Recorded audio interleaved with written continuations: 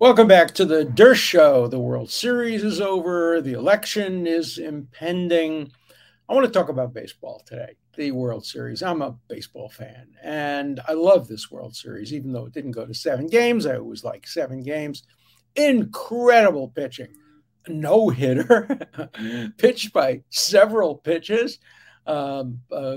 Great clutch hitting by some phenomenal batters. I just thought the World Series was the best of baseball. CNN didn't agree. Here's what CNN said: Major League Baseball has a diversity problem, experts say. This year's World Series is proof. Now, you may wonder, what the heck are they talking about? The home run that won the game, the clutch home run, was hit by a black man named Alvarez. The starting pitcher who pitched, I think, 5 scoreless innings was Valdez, a man of color. The MVP was Pena, a young man of color. In addition to having numerous black players, including the stars, the people who won the World Series, they have other forms of diversity as well. They have a Jewish player, Bregman, the third baseman, great third baseman. Some of the fielding plays he made in Game 6 and 5 were absolutely remarkable. And then, of course, there's Verlander. Hard to imagine a more diverse team, a more diverse World Series in any sport. Certainly much more diverse than the National Basketball Association, much more diverse than soccer. The World Cup is coming up, and probably a little bit more diverse than football, which also has quite a bit of diversity, but not good enough for some of the critics. They pointed out that in this World Series between the two teams, Philadelphia and Houston, there wasn't a single Black American. Black American. Now, I don't know what that's supposed to mean.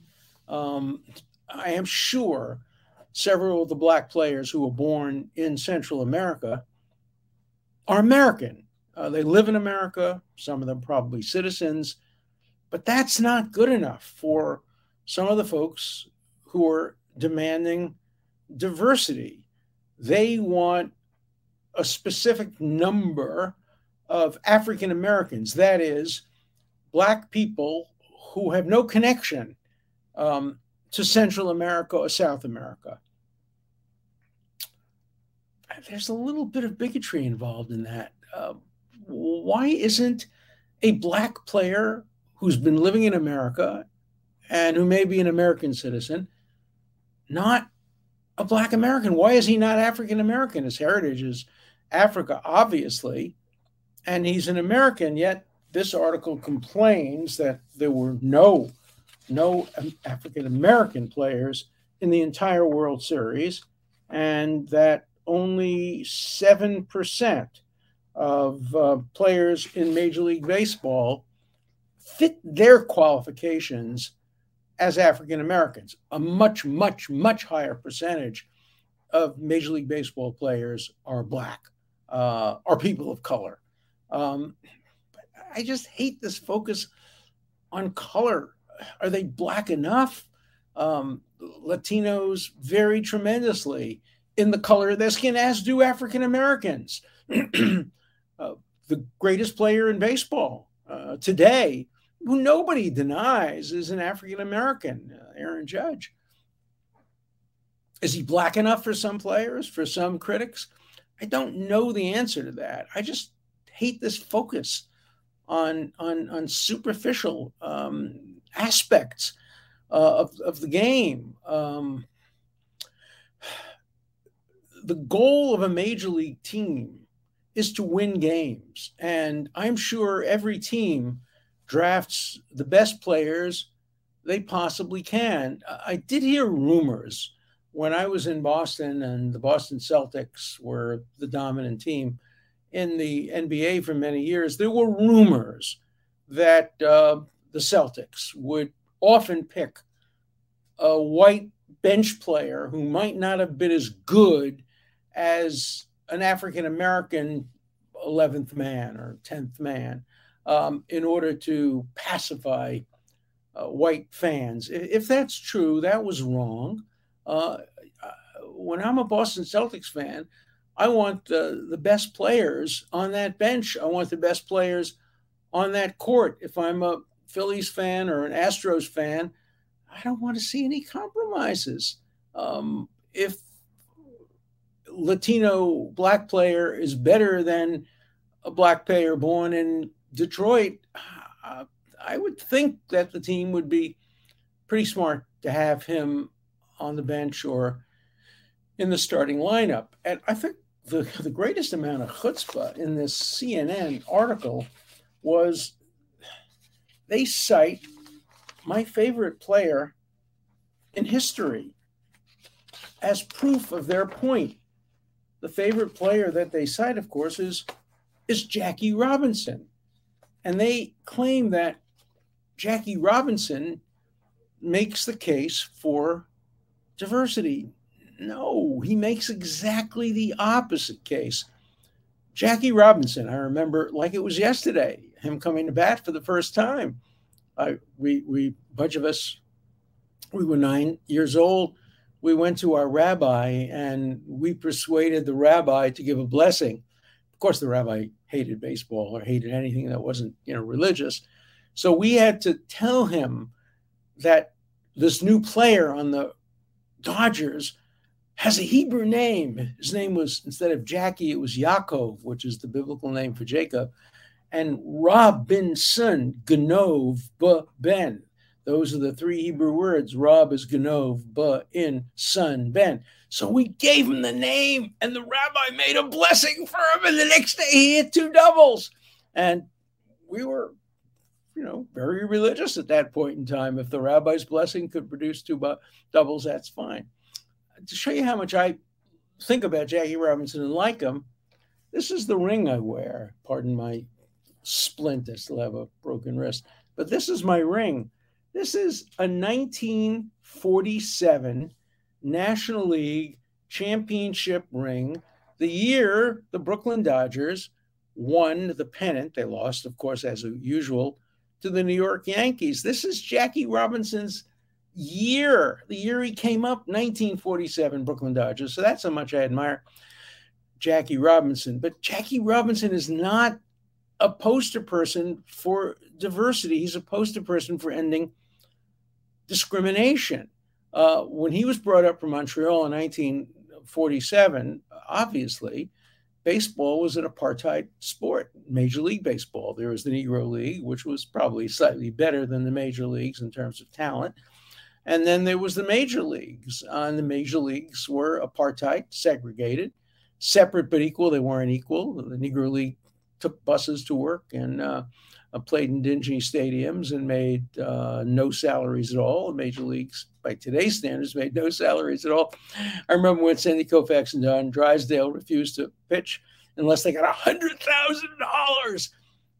Today, probably Aaron Judge is going to probably get $100,000 a game, if he signs that incredible contract. He didn't have a particularly good postseason, so maybe it'll come down by 10 million or so. Even if it does, he will make more in one game than any player in the history of the Negro Leagues ever made, and most players in the history of the Major League. So, we've seen a little bit of inflation in salaries, and that's okay because fans pay a lot of money and the television networks pay a fortune to get access to these games, and they wouldn't have this money if not for the players. So the players deserve a substantial amount of money, but $100,000 a game, several $1,000s a pitch may seem a little much. But getting back to Jackie Robinson, he's not the case for diversity. He's the case for ending discrimination. When he came up in 1947, there was one player on the Brooklyn Dodgers. In fact, he was, if not their best, one of their best players. He was from the South, and his name was appropriately Dixie Walker. Dixie from the South, Dixie Walker. He was a slugger, And he went over to Branch Rickey and with his deep Southern accent said, "Man, I'm not playing. I'm not playing on the same field as a quote Negro." That's what he called him if he was polite. And at that time, Robinson was not a proven commodity. Everybody knew he was good. Nobody knew how good he was. Dixie Walker was the real thing, a proven commodity. And Branch Rickey looked Dixie Walker in the eye and said, "Sorry, Robinson's playing, and if you don't want to play, we'll trade you." And so they traded him to a team with no Negroes on it. And Dixie Walker continued to have a pretty good segregated career. But the Robinson story is the story about ending discrimination. And I think it's fair to say discrimination has ended in baseball. The article in the CNN makes a slightly different and more subtle point that not enough money is being invested by Major League Baseball in the pipeline to the major leagues. That is in Little League Baseball and minor leagues and others. And of course, in order to get into any big sport today, going to college is an enormous advantage because players are drafted largely from college. Not all players, obviously, all sports. They have different rules, but they draft kids after a couple of years of college or at a certain age out of high school. But to the extent that African Americans are less able to afford colleges, less able to go to colleges, they are at a disadvantage in being drafted into the major leagues. And I think it's a fair point. It's a fair point to say maybe baseball doesn't have as much diversity in creating pipelines to the major league. It's a very different point from saying the major leagues is not diverse and the World Series was not diverse. And look at basketball. Basketball, same essential pipelines, I would think. I don't think there'd be much of a difference, but the vast majority of NBA players are African Americans. They're not only Black, they're not Latino, Hispanic, they're African Americans. And among the non-Black players in the NBA, many are Europeans coming from countries all over Europe, Eastern Europe and Western Europe. And the NBA has been an incredible success.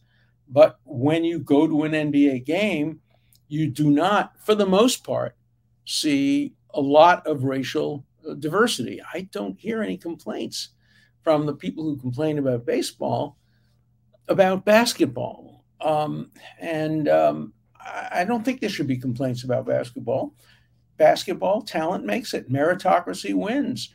Hopefully the best players on the court are players who, without regard to their race. Now, of course, you get issues because, after all, one of the reasons that people complain there aren't enough African Americans in baseball is young kids need role models. Well, I'm not so sure about that. Role models based on particularity of races, but role models are a double-edged sword. Mike Tyson, who I represented many years ago, said right up front, "I'm not a role model. I don't want people to be like me. I'm a role model maybe for boxing prowess, but I'm not a role model for kids." And of course, you have Irving of the Nets being anything but a role model, making horribly bigoted and anti-Semitic producing and forwarding videotapes of a kind that could have come out of Joseph Goebbels or the Protocols of the Elders of Zion. And he's given a kind of half-ass apology, but not good enough. And as far as I know, he remains suspended. I think he was suspended for 5 games indefinitely until he comes back and, meets with the Anti-Defamation League and does all that stuff. Nobody's going to affect what's in its heart, but they can influence what's in his mouth. I don't think when I wrote to somebody about this, they said, well, but when you were growing up, you really needed a role model, Sandy Koufax. But I wrote back and I said, if Sandy Koufax had been a Sephardic Jew instead of an Ashkenazi Jew, or an Ethiopian Jew, a Black Jew, or an Israeli instead of an American, I think we probably would have identified just as much with him as a role model. I think the only Jewish player in the NBA today is half Jewish and half from an Eastern European a country, and he's Israeli. And I think a lot of Jewish kids identify with him. They identified with Edelman when he was on the Patriots football team. And I think they identify with Bregman and by the way, most Jewish athletes today, I think I'm right when I say most, are half Jewish. They have one parent is Jewish and one parent is not. And of course, Judaism makes a big deal about which parent it is, not something I completely approve of. I've always said that the definition of a half Jew is two things: either somebody whose mother was Jewish, which really makes them full Jewish, but whose mother was Jewish and who did something terrible, like Madoff or anybody like that. And Jewish people say, oh, he's only half Jewish.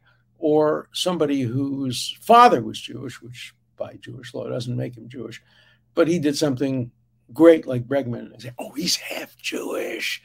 We have figured out a way of manipulating the half Jewish to our advantage and to our benefit. In any event, the point I'm making is I don't think that you have to identify with every aspect of a player. I think if you have a significant number of Black players, of players of color, it really shouldn't matter much whether they come from the Dominican Republic or from Brooklyn. When I was a big Boston Red Sox fan, used to go to the games. Our favorite players were Big Papi, who comes from Central America. The guy who hit the home run, who won the game for Houston, is from Cuba. I just think that it's a little bit too refined to start distinguishing between Black players on the basis of their place of origin. But if that's what they define as diversity, fine. But the point I really want to make is that this whole emphasis on diversity in baseball supports a point of view I've made on this show over and over again, and a point of view I've made in my writings over and over again. No one wants diversity. Diversity is a euphemism. It's a false flag. Everybody just wants more of us, more of us. So in basketball, African-American leaders and sports experts, they want meritocracy. We don't diversity in basketball. Meritocracy. Whoever is the best player should play. But in baseball, we want diversity. The same thing that's true in college admission. Nobody wants diversity. Have you ever heard of a college, Harvard, Yale, Princeton, going out and seeking white kids from Appalachia who come from abused families, kids who are active in the gun rights movement, very religious evangelical Christians who don't believe that a woman has the right to terminate a pregnancy? No, that would really diversify my classes at a university. I've told you before that Ted Cruz was really a diversifying influence in my class because almost everybody else was liberal and Ted was not liberal. That was real diversity. It didn't matter that Ted Cruz was Cuban by background. That didn't contribute to the diversity. He didn't speak as a Cuban American. Many Cuban Americans are conservative, and for understandable reasons. They came from Castro, and they're not going to be pro-left after what they've gone through with Castro. But my point is that true diversity is more than skin color, and skin color is not even enough for some people because it has to be skin color accompanied by place of national origin. So yeah, we should have better pipelines. We should try our best to get anybody. But sports has always been a route, especially since the days of Jackie Robinson, Willie Mays, and Hank Aaron, the greatest ball players. So many of them have been Black. But since that day, sports has been the epitome of meritocracy. You rise to the top if you're Joe Louis and can hit harder than the next guy, or if you're Willie Mays and can field better, or if you're Jackie Robinson and can steal better, if you're Hank Aaron and can hit more home runs. That's the route to success, meritocracy. And I don't think diversity should become a barrier to meritocracy. What do you think? I'd love to hear your views. Let's turn to some letters now. In the last show, I talked a lot about Elon Musk, and I talked about First Amendment free speech, and got lots and lots of letters. Again, as usual, the Rumble letters tend to be much more right-wing, and the YouTube letters much more centrist. So you can probably tell from what I'm reading whether it's a YouTube letter or a Rumble letter. Mr. Dershowitz, please discuss the government censorship through private companies. Well, tonight, in fact, I'm debating Floyd Abrams, one of the great First Amendment lawyers, on precisely this issue, on private censorship. And that's what's involved with Elon Musk, obviously. If the government tells him he must censor, that violates his rights. If they tell him he can't censor, that violates his rights. If courts were to hold that Berkeley students, and there are now apparently 11 clubs that won't allow Zionist speakers to speak, if they prevent the clubs from censoring Zionist speakers, it's a state university whose First Amendment rights prevail, the rights of the speakers or the rights of the club. These are the most important and difficult issues of the 21st century. It's an issue that in the next hour or so, I look forward to debating with Floyd Abrams. All right, next question.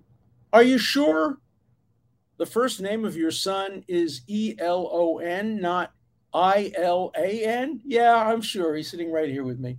We named him Elon, Elon, which is the Hebrew word for a strong tree. Ilan is a more Israeli way of spelling the name, but Elon Musk and Elon Dershowitz share the same first name, not the same bank accounts, but the same first name. Okay. Mr. Dershowitz, you're not listening to anyone's opinion anymore. Your mind is closed. A classic liberal listens to arguments and then counters. You are just an old liberal shouting, "Get off my lawn." Much love, old man. Oh, a little bit of ageism there. We remember the other day I wore my shirt called the old man. I listen plenty. I changed my mind. That's why I read the letters. If I didn't have an open mind, I wouldn't read the letters. But, people who have closed minds think of people who have open minds as people who have closed minds, because they are open to things that the people with the closed minds think are just dead wrong. Communism has no business in the United States. It's against the law here, period. No, it's not. You can run as a communist. You're not going to win. When I was growing up in Brooklyn, the Communist Party had a member of Congress. His name was Mark Antonio, I think, or something like that. But he was an overt communist. There was the Communist Party in the United States. Gus Hall was head of it, and there were other people. Nobody votes communist, particularly anymore. As somebody once said, the only communists left in the United States are teaching at major universities.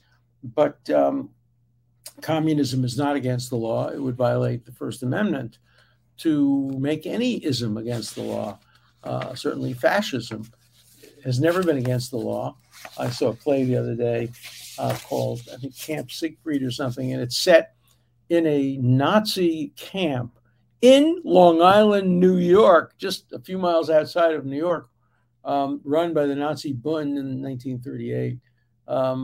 Nazis were prominent in the United States until the beginning of the Second World War. I live in a neighborhood now, which is just a few blocks away from what's called Yorkville, which was the home of Nazis. The Nazis filled Madison Square Garden. In the late 1930s, were doing Heil salutes and, yelling terrible things about Jews. That's the greatness of America. You have the right to express some of the worst and most dangerous and most horrible views.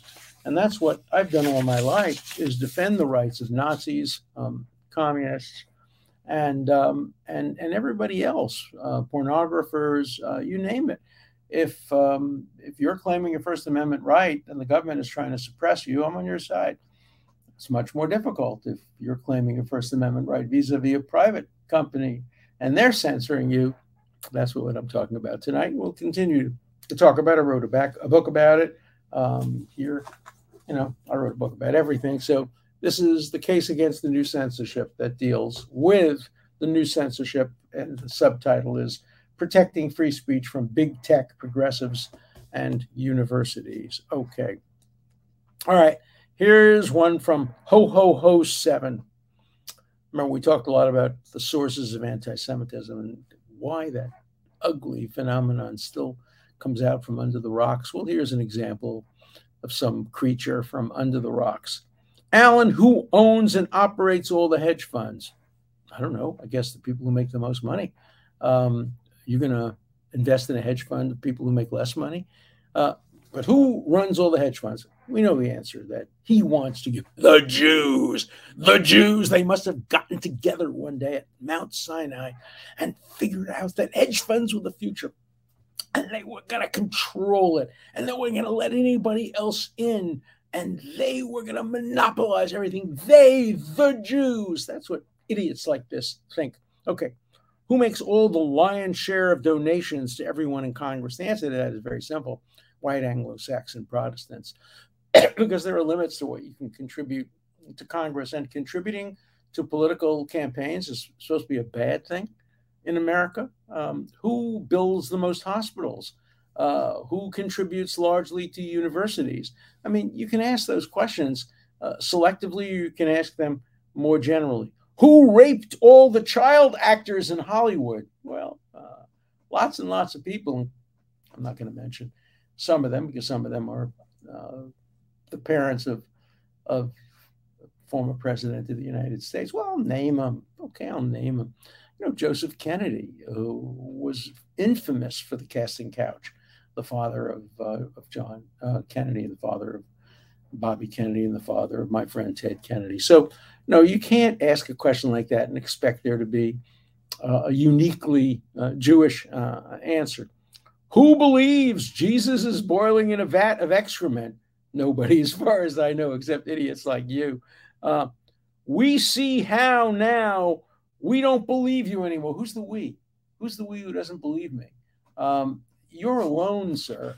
In this country, thank God. You would feel very comfortable in Nazi Germany. You'd feel very comfortable in Stalin's Soviet Union. But I hope you're not particularly comfortable in the United States of America, where often meritocracy prevails. And if people of a particular religion disproportionately are involved, they're successful. That's something to praise them for, not attack them for. Professor, were you pleased that Netanyahu is back in power in Israel? Interesting, good question. Bibi and I have been close personal friends since the early 1970s. We met on a PBS television show called The Advocates. I think it was in 1970. It could have been a couple of years later. Bibi's 10 years younger than I am. He was a student at the time at MIT Sloan School of Business, and I was a professor at Harvard Law School. And I think the two of us, we don't remember exactly, but we know we met on The Advocates, and I think the two of us spoke at Israel's 25th anniversary event at MIT, which would have been 1973. But we go back a long, long, long time, more than 50 years, and we're good friends. And whenever I go to Israel, I have dinner with him. I'm going to Israel soon. I'm planning to have dinner with him. He's pretty busy assembling a government. Bibi is a very strong, very brilliant, really brilliant, works until 2 in the morning, 3 in the morning, knows everything, knows everybody. Are his views the same as mine? No, they're not. They're to the right of my own views. I'm to the left of his views. I think he's going to have a very hard time assembling a government that is consistent with his own views. I mean, the last thing that Bibi Netanyahu is homophobic or racist. And yet there are people in his right wing who can be characterized that way. But that's true of American politics, too. There are people in the Republican Party, people in the Democratic Party who are racist and bigoted in so many other ways. So, yes, I think Bibi Netanyahu's election is going to be good for Israel's security. It's good that there is finally a prime minister who's been elected rather than yet another election. But those of you who are critical of Israel having 5 elections in the last few years, compare it to the Palestinian Authority. Their last election was 2006, and Hamas won a large majority. And the last election for president was 2005, and Abbas was elected to a 4-year term. And he's still serving his 4-year term from 2005. Believe me, I much prefer more elections to no elections. See you tomorrow.